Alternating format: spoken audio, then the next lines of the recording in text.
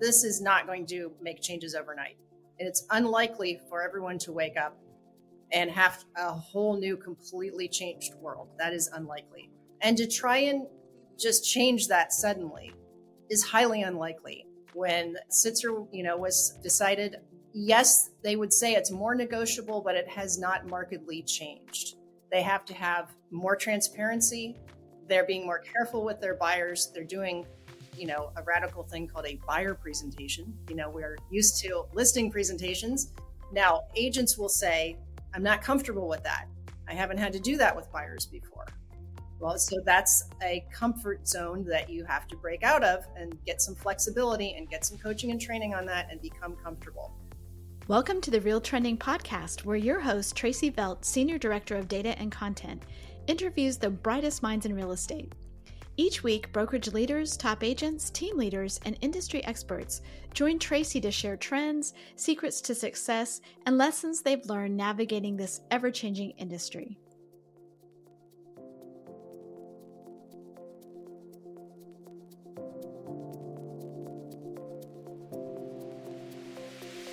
Hi, this is Tracy Velt, Senior Director of Data and Content for HousingWire. And today I'd like to welcome to the Real Trending Podcast, Julie Harris. She is the co-founder of the Tim and Julie Harris Coaching, along with her husband, Tim. It's award-winning coaches in the real estate industry, and they also have a podcast called The Real Estate Coaching Radio that is a must listen. So welcome, Julie. Thank you. It is absolutely my pleasure to be here and to share this podcast with you, Tracy. I'm a big fan of you and all that you do at HousingWire. You guys bring so much to the industry, and it's just a pleasure to work with you always. So thank you for having me. I really appreciate it. Thanks. And the feeling is absolutely mutual. Julie and Tim contribute to HousingWire for content and do a phenomenal job of that. Very popular content on our site. So thank you for that. I do want to get into a little bit. You've been a successful coach for some time, and just for the audience that doesn't know your background, why don't you give us a little background on how you got started in coaching and where you came from? Sure, you got it. And I'll try and keep it pretty bullet pointed and succinct, so you can interrupt me or tell me enough is enough if you ever need to. But Tim and I, we've been married for 31 years and went to high school together, went to college together. We sold real estate for just under a decade in the 90s and 2000s when we were in our 20s and early 30s. And we used to sell between 100 and 200 homes per year, every year. Some people will say, oh, anybody can do that once. You must have listed a subdivision or a building. No, it was year in and year out, one house at a time. We did have some builders, but it was generally one house at a time. And so after we sold 103 houses our first year, and we got the attention of NAR. And they ran an article about us being agents of the year. I think it was 98 or 99 in there. And of course, we looked like we were 12 years old, so that got some attention. And that one thing led to the next. We wrote a book. Our first book was 0 to 10 million. And keep in mind, pricing wasn't what it was. So 10 million was kind of a big deal back then. And it was about 100 houses. So that was 0 to 10 million in 1 year. And that led to some coaching, although we wouldn't have called it coaching back then. It was more, training and shadowing. Agents used to shadow each other to learn best practices and things of that nature. So that was kind of our first foray into coaching. Then we were involved with Howard Brinton. I don't know if you remember Howard and Star Power. We were very involved with him. We were Star Power stars, and a lot of our friends to this day are from that group. And then we also had, we had our coaching clients, but then if we fast forward a bit, we were Mike Ferry coaches for about 4 or 5 years, did a lot of coaches training, did a lot of events. We ran some of Mike's divisions for a couple of years. And then the housing crash happened and everything changed, as some of you know. I think you probably have some recollection of what wild times that was. And we left Mike, we revamped our own coaching business because we saw such a great need. Nobody, if you recall those times, even the banks didn't know how to handle short sales REOs, and this was unprecedented. So we had the largest short sale program, the largest REO program, coaching. And we also have our premier coaching clients. Our elite coaching clients are our one-on-one clients. And we have Harris certified coaches now that handle a lot of that business. They do a semi-private call every single day for our coaching clients. And then we have our own private clients. Those are the one-on-one, kind of the higher end coaching. So all of our coaches are actively licensed. We require that they stay licensed and that they're selling. I am actively licensed always. I'm licensed in Texas. I'm going to get licensed in Florida this year as well, because I believe strongly that you have to stay very frosty if you're going to be a great coach, if you're going to walk in their shoes and feel what they feel. And that's not to say that there aren't, a possibility of retired, semi-retired coaches that are very good. But I really think that it adds something to say, hey, yeah, I saw that in the news today. I know what's going on with the commission lawsuit. I know what's going on with the FCC, buying of leads business. Instead of saying, well, tell me more about that. That's not the client's job. That's our job to be frosty. And so that's why we believe, and that's what our business is like today. And of course, we have the podcast. We have the Harris Rules book, which maybe I'll send some of those to you guys to share with some of your listeners. So that's as briefly as I can give to you. But our lives are pretty much about helping our real estate listeners, our podcast listeners, our coaching clients. We have rental property. Again, I'm still licensed, but as far as like sales and things like that, we refer those to coaching clients. And our rentals, writing books, writing for Housing Wire, and that sort of thing. So you have your finger on the pulse of the industry, and I wanted to talk to you a little bit about what current themes you're really hearing from real estate agents right now. What are their challenges? What are their concerns? Well, that's a great question. And it is, I would lead with the quintessential concern, which you guys do a great job handling, especially on Mondays and Thursdays on your podcasts. And it's all about inventory. It's finding the right homes. There is not a lack of demand. There's a lack of supply. And though that is getting better, and I'm very excited to see even incremental inventory increases, I'm fond of saying you have to be an inventory detective or an inventory sleuth, and you can't just rely on your MLS. We all grew up on MLS searches, and that's great, and it's a great tool, but it can no longer be the only tool. So knowing where the inventory is, and I wrote down 3 things because I really think this is the number one most important thing, and that is being better at your actual inventory, at your actual MLS searches. One of our most popular podcasts over the past month or two has been, it was either 5 or 6 ways to mine your inventory and in the MLS to be more creative with your searches. So for example, if somebody says, I want to have 2 acres. Well, why do you want to have 2 acres? Because I want to have privacy. Okay, so if I can find you a half-acre lot with trees on it and you don't back to neighbors, does that satisfy your privacy? Because now I have a whole bunch of more inventory I can show. Maybe I can even find a new construction subdivision that has privacy, but we're not going to do 2 or 3 acres because maybe that's hard to find in my market. So being more creative by knowing your client at a deeper level and not just relying on the client to send you links to property they want to see because they happen to see it on the portals, right? So being much more proactive, finding inventory with better searches in your MLS. And a lot of the MLSs teach that. You can take a class on how to use more search options. The second thing is knowing about new construction. That's killer. You guys have done a lot of great podcasts about new construction. Where is it? It's probably not lurking in your MLS. It might be some of it, but it's probably not all in your MLS. So how do you find new construction? Because that's 30% of the market after all. If you don't know about it or you believe it doesn't exist in your market, you're turning your back on 30% of your potential clients. And then mining your own personal database. Who do you know who already owns? Maybe you sold it to them 5 years ago, but they have that house that your buyer that can't find anything in the MLS or online. Maybe you've got somebody and you can be a matchmaker. A lot of my most successful high-end coaching clients have gotten really good at this. That was one of your questions is trends, right?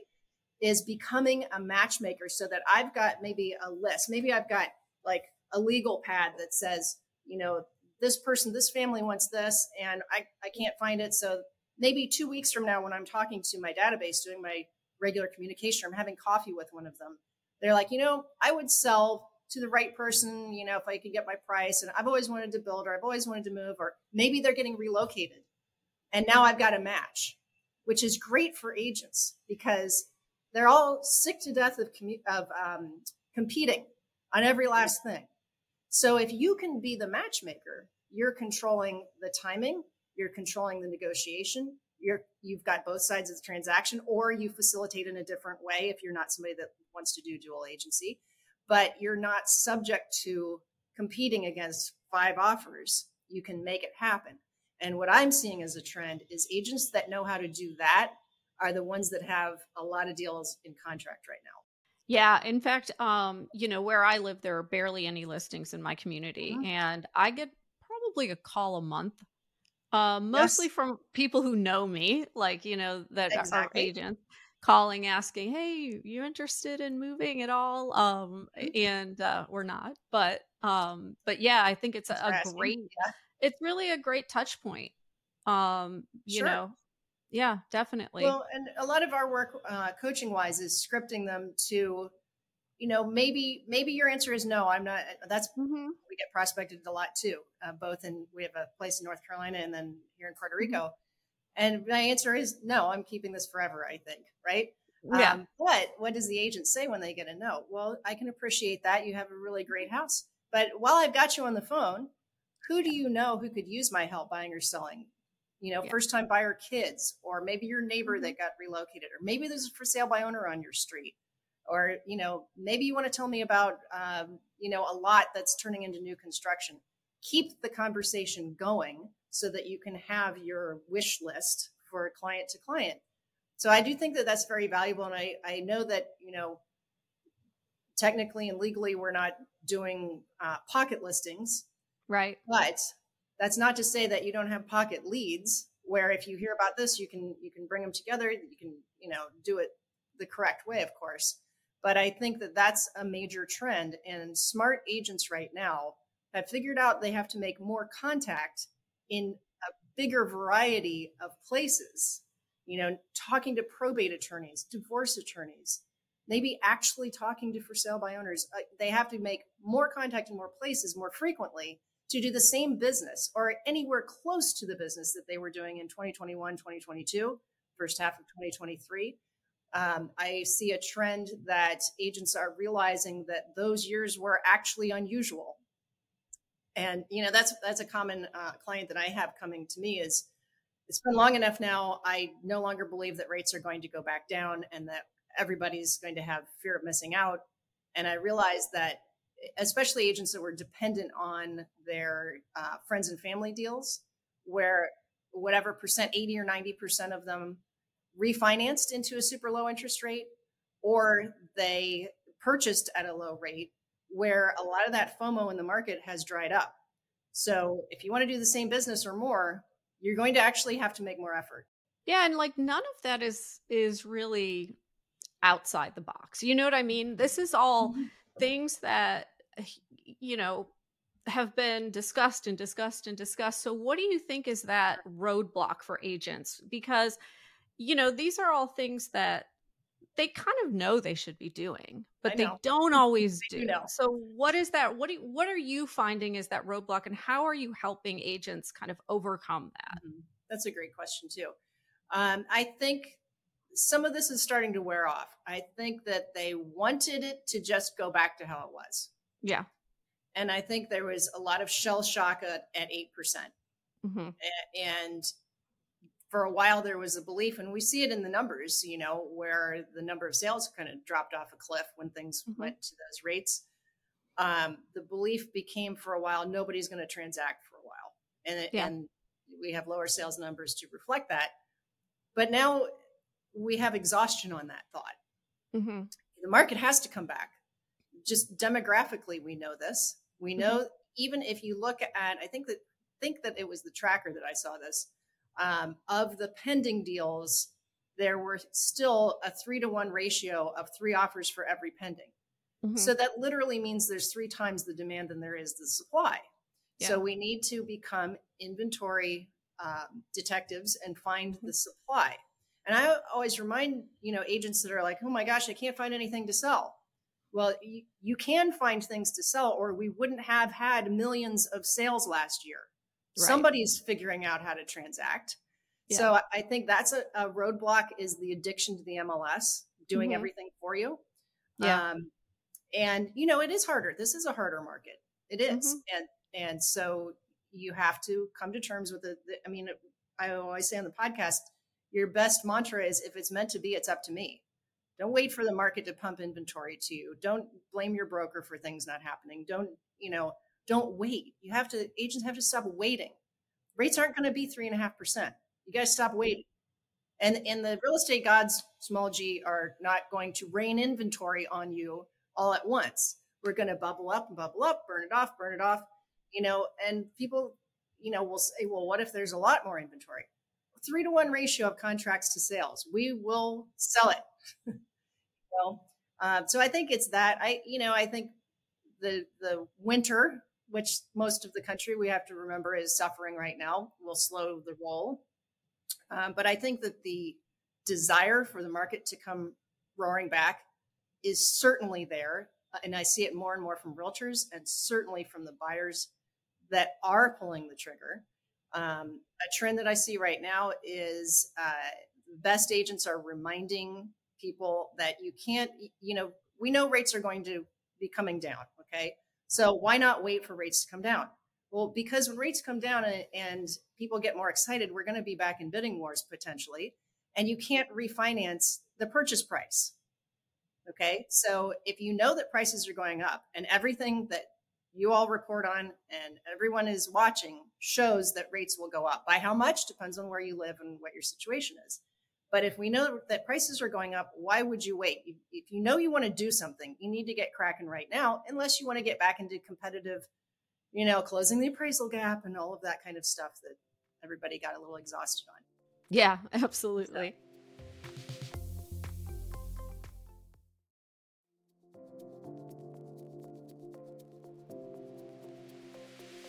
And I just want to note for our audience that you mentioned a couple different things with the HousingWire podcast. That's HousingWire Daily with Sarah Wheeler, who does a fantastic job, along with Logan Matashami, in talking about the housing market and the overall economy.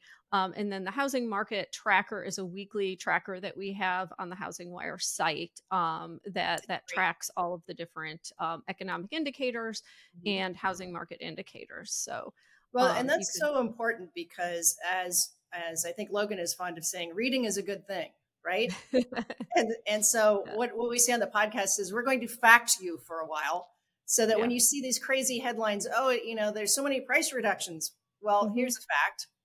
Yeah. Normally, there's 30% of the market has to reduce to sell. That's not unusual. The sky is not falling. That it's okay, right? All these people that like to fire it up. We like you. That's important to read the tracker, to have your facts. Maybe you're going to a dinner party tonight, and your friend says, "You know what? I'm just going to wait for prices to crash." We hear that here quite frequently. Prices have to come down. Okay, well, you've been saying that for 3 years now. How's that working out? So you got to have those facts. And I like, everything that you mentioned. We always advise our agents and podcast listeners to watch your MLS hot sheets daily, so you can see what's hot and what's not, who has the price reductions, who doesn't, where's the new inventory, what's expiring. Know your new construction, watch your daily or your local real estate, read those articles, read what your board sends you. That way you can combat, it is an objection basically, that I don't want to do anything until prices crash, till rates come down, till this and that and the other. And there will be people that just don't transact, and that's okay. But you got to find the people who do need your help. Yeah. And we also have a weekly, Altos Research does a real-time weekly housing market tracker by zip code. That is incredibly valuable to see real-time data and know what's happening in your market. So, yeah. Yes, Altos is great because you can personalize it to your market. That's a great point. Yep, absolutely. All right. So there's a ton of negativity in the market with just, sales and, the market's going to crash or whatever. We talked about that.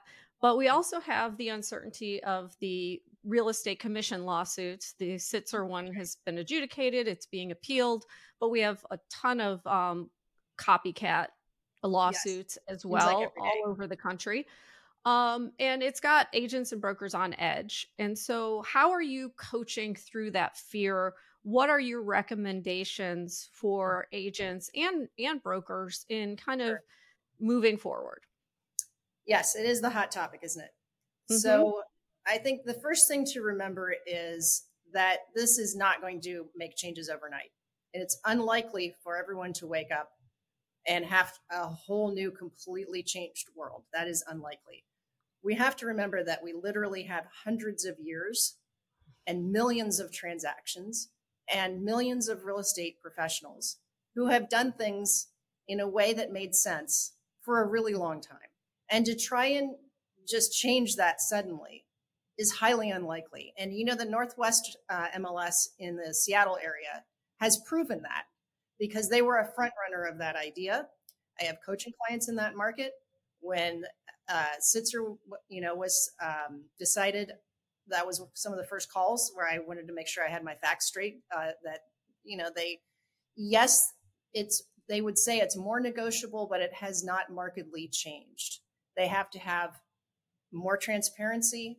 They're being more careful with their buyers. They're doing, a radical thing called a buyer presentation. We're used to listing presentations, and we have coached and we have taught and we have personally used, and all of our coaches have used a buyer presentation since day one. And those are very confident agents because they literally are not going to have to change that much. Now, agents will say, I'm not comfortable with that.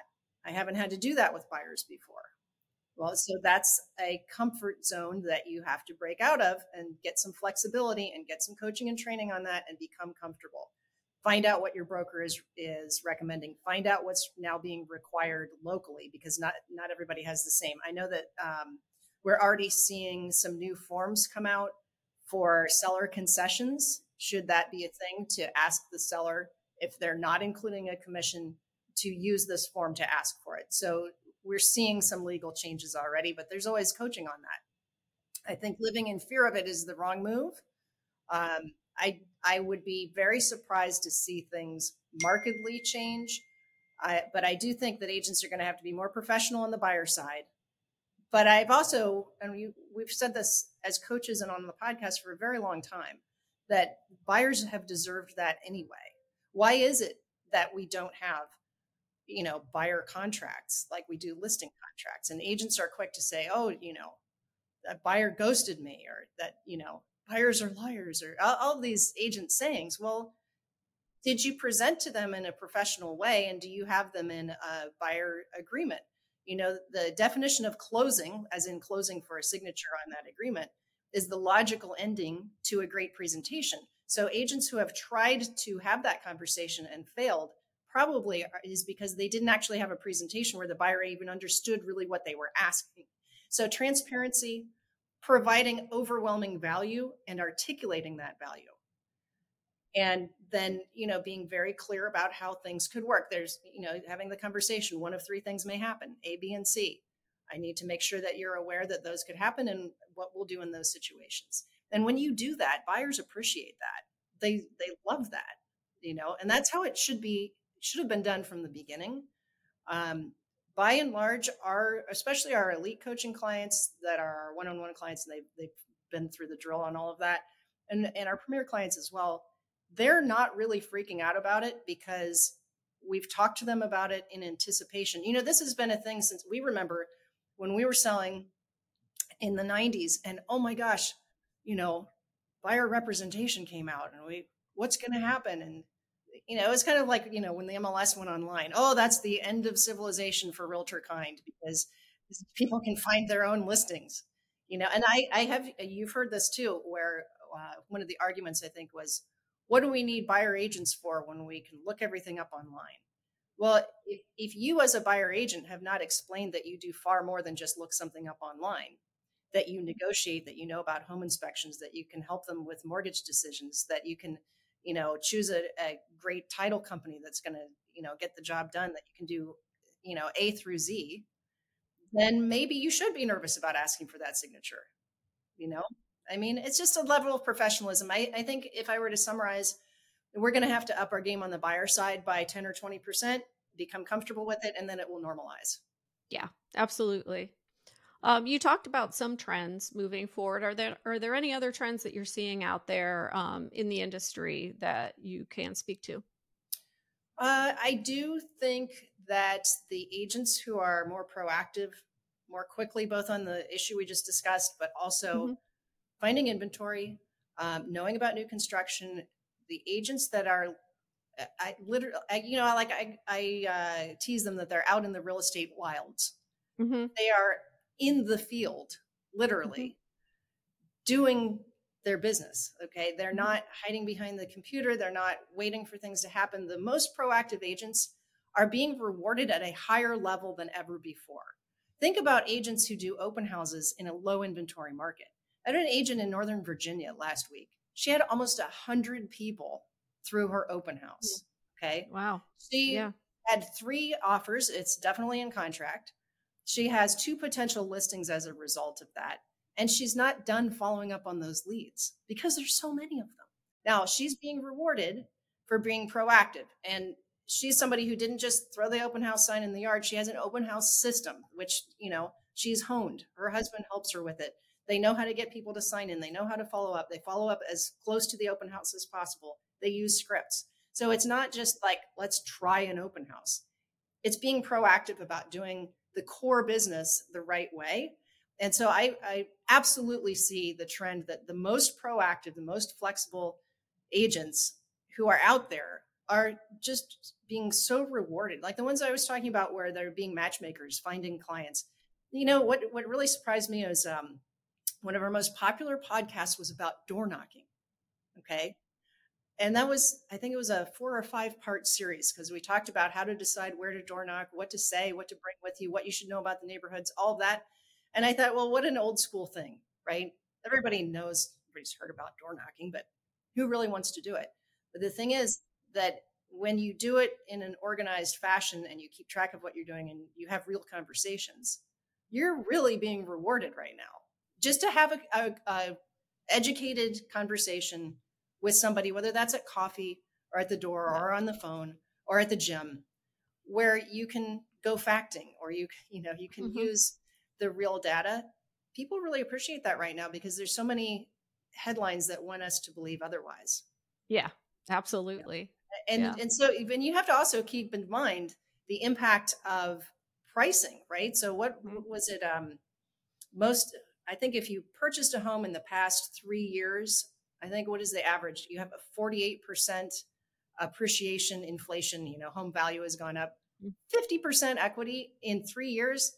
That's not normal. Okay. No. That is not normal. All right. We have to Yeah. realize that. But if you have those conversations, people are thinking about what to do about that, how to deal with Hmm. that. That's a pretty unusual thing. And so what has that done for our realtor friends? Hmm. That's made the average sale price about 400,000, which means their Yeah. commission after most ways things work out is probably at least 10,000 for most, 9 or Hmm. 10,000, which means you have to sell 10 houses to make 100 grand. Yeah. 10. That used to be like 40. Yeah. Okay.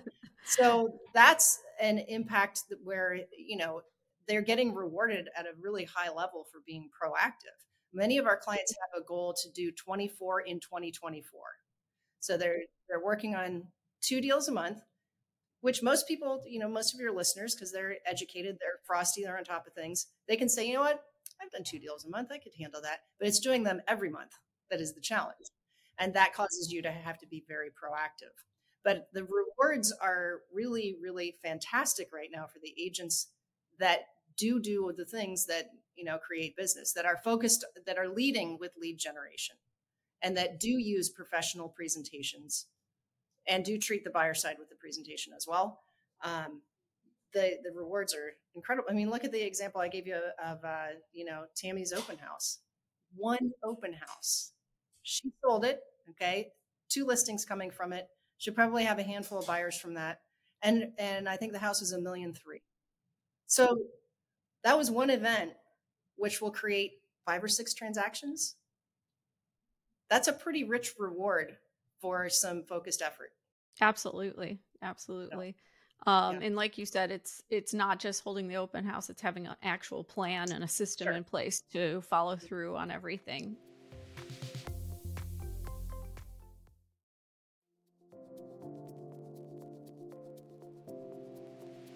I want to switch gears and talk a little more personal. So, Okay. what was kind of that aha moment for you where you chose to pivot or you made a decision that you really feel like impacted the rest of your career or could be your life in general? Well, since we're talking to real estate professionals, our deal Mhm. at the top of your podcast here, I wanted to give you an example of when we were selling real estate, a major Mhm. pivot that we did. As I said, we were used to selling about 100 to 200 homes a year. That was a lot of work. Mhm. And we had, and again, this was originally we were 20 something and looked like kids. Yeah. And so naturally, a lot of those sales were first time buyers. We were still in our first or second home, and they were our friends from college and high school. But then Mhm. we thought, for all of that work, maybe we ought to move across town and try out some luxury. And so we did, and it took a year to break in to New Albany Country Club in Ohio. You guys can Google it. It's amazing, beautiful Mhm. community. At the time, it was a lot of new construction. And that was a major pivot. And I think that maybe it's not for everyone. We love all of our Mhm. listeners and clients the same. And we have, every spectrum out there from farm and ranch to luxury to what have you. Um, but that was fun. It was a great challenge. And a lot of people ask us, how do you do that? And there's only a few different ways. Now, agents will try to market their way in and spend a lot of money, and it will eventually work, but that's a lot of marketing. That's a lot of videos. It's a lot of, social online, um, and it will eventually work, but you may get frustrated or broke before it works. So I'm not saying don't do that, but know what you're signing yourself up for. What we did is we went after expireds because that had the advantage that the agent that was already embedded in that community for whatever reason didn't do the job, and we normally would not have been competing with that person because that was not our center of influence. We didn't grow up in a country club, we didn't golf, we didn't have kids in that school district. We were at a disadvantage. Okay. But when you find some really good expires, and it doesn't take that many, that person's out of the running. So that was good. Also, because it was across town, our pricing brains were not quite as honed in. And when you talk to expired, you know what the wrong price is most times. Sometimes, at least it's a pricing issue. And then we would start to network in person. We would go to coffee. We would walk around the trail. We would park our car. We didn't even own property there yet. So that was a major pivot for us because we still kept our old market, which had about a third of that average sale price. But it was a good challenge for us. And it also gave us a great background as coaches because we can speak to the luxury market. It is a bit of a different animal, but not entirely because those sellers want the same thing. And we eventually moved there and we had a great career there. So I think in real estate, that was uh, a very important move. And I think that the other one that I would say, we had several where it was, get back to the things that worked in the first place. How did we sell 103 houses our first year in business? Well, we did door knocking. We talked to a lot of people. We worked open houses. We expanded our center of influence. Back then there was no making videos. There was, you couldn't buy a lead other than paying relocation. We did start trying to hit the easy button for a while, and then you watch your net go down. And I see this, the FCC thing that was reported on, where those rules are all going to change, and becoming less dependent on someone else's system for you, or even like videos where they've said, we're going to favor videos that are shorter now. What if you were an agent that had a whole bunch of hour-long really fantastic content videos? Now you got to all start all over again, right? So becoming less dependent on other people or other companies, and people will say it's old school or it's back to basics. Well, the basics are the basics because they work. And it's funny because when you interview agents right about tax time, gross versus net, right? It's very interesting, the spectrum of what their net was. Trying, the agents that buy a lot of their business or have stiff referral fees for everything versus someone who has systematized, three things. They're great with their past clients. They're great with new construction. They've got maybe some attorney relationships. and maybe a builder. Okay. Where by and large, they are not having a lot of expense to buy the lead in the first place. They can spend their marketing dollars promoting their listings, which in turn bring business to them. They are self-generating.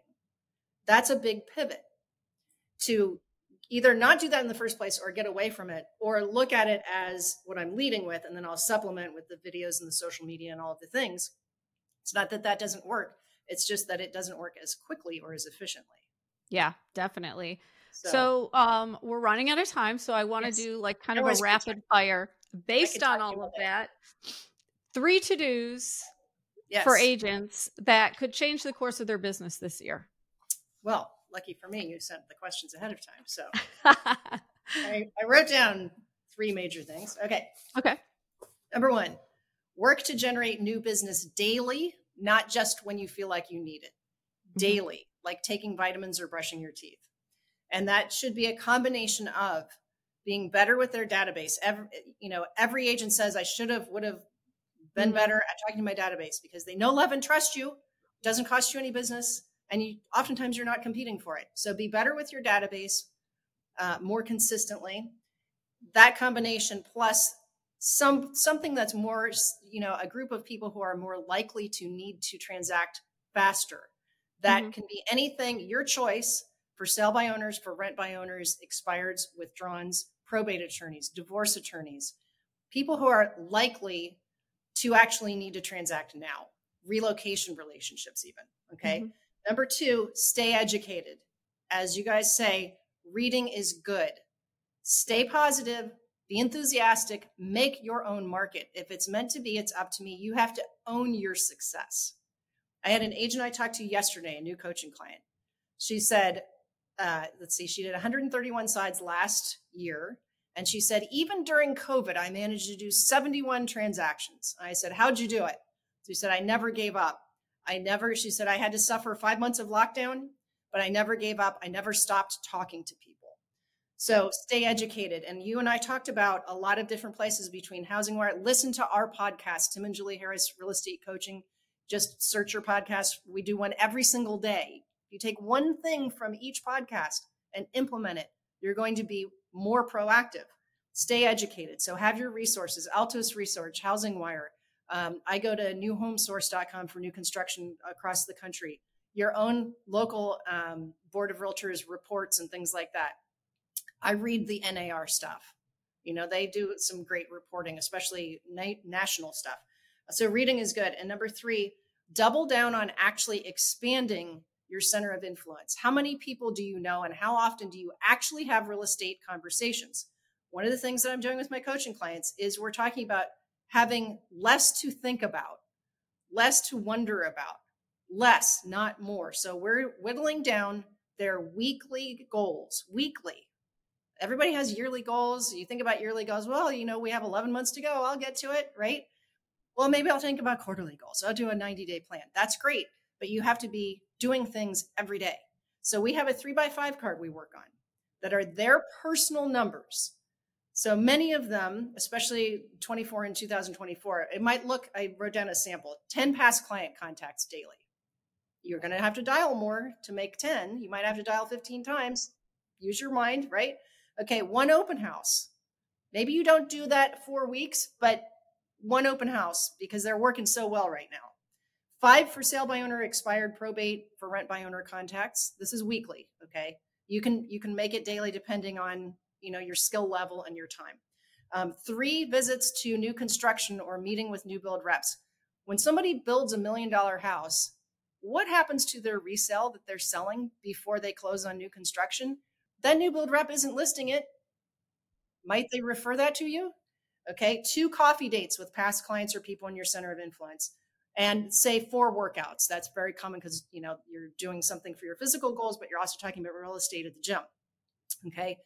Mine, if I put my personal, I have a 365-day Duolingo challenge for myself. I'm going to do Duolingo in Spanish because we live in Puerto Rico. I have a kid that's learning Spanish. 365 days. I am on day 15 today. Okay. So my yearly number is 365. My weekly number is 7. We're going to do 250 podcasts. We're going to do 250 workouts. I don't even count how many coaching clients and coaching calls with coaches, but you get the idea. Is just know those numbers. Just work on just that. If you can do 10 client calls, 1 open house, 5 for sale by owners or expireds, visit new construction once a week, and have an open house, and you do that every week, where would your business be? Less things, not more things. Fewer things to think about. But notice that these are all proactive things. So that was my very long answer to your very short question. No, I love it. This is great. Julie, thank you so much for joining the Real Trending podcast.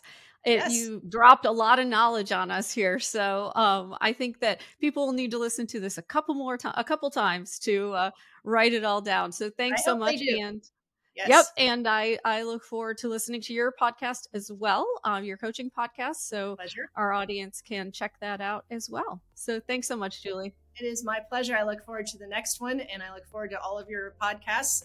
It is always my pleasure, and I love writing for you guys. So till next time, thank you. Thank you for listening to Real Trending. If you haven't already, we'd love it if you'd take a minute to rate the show or leave a comment. And we will see you next week with more news and insights.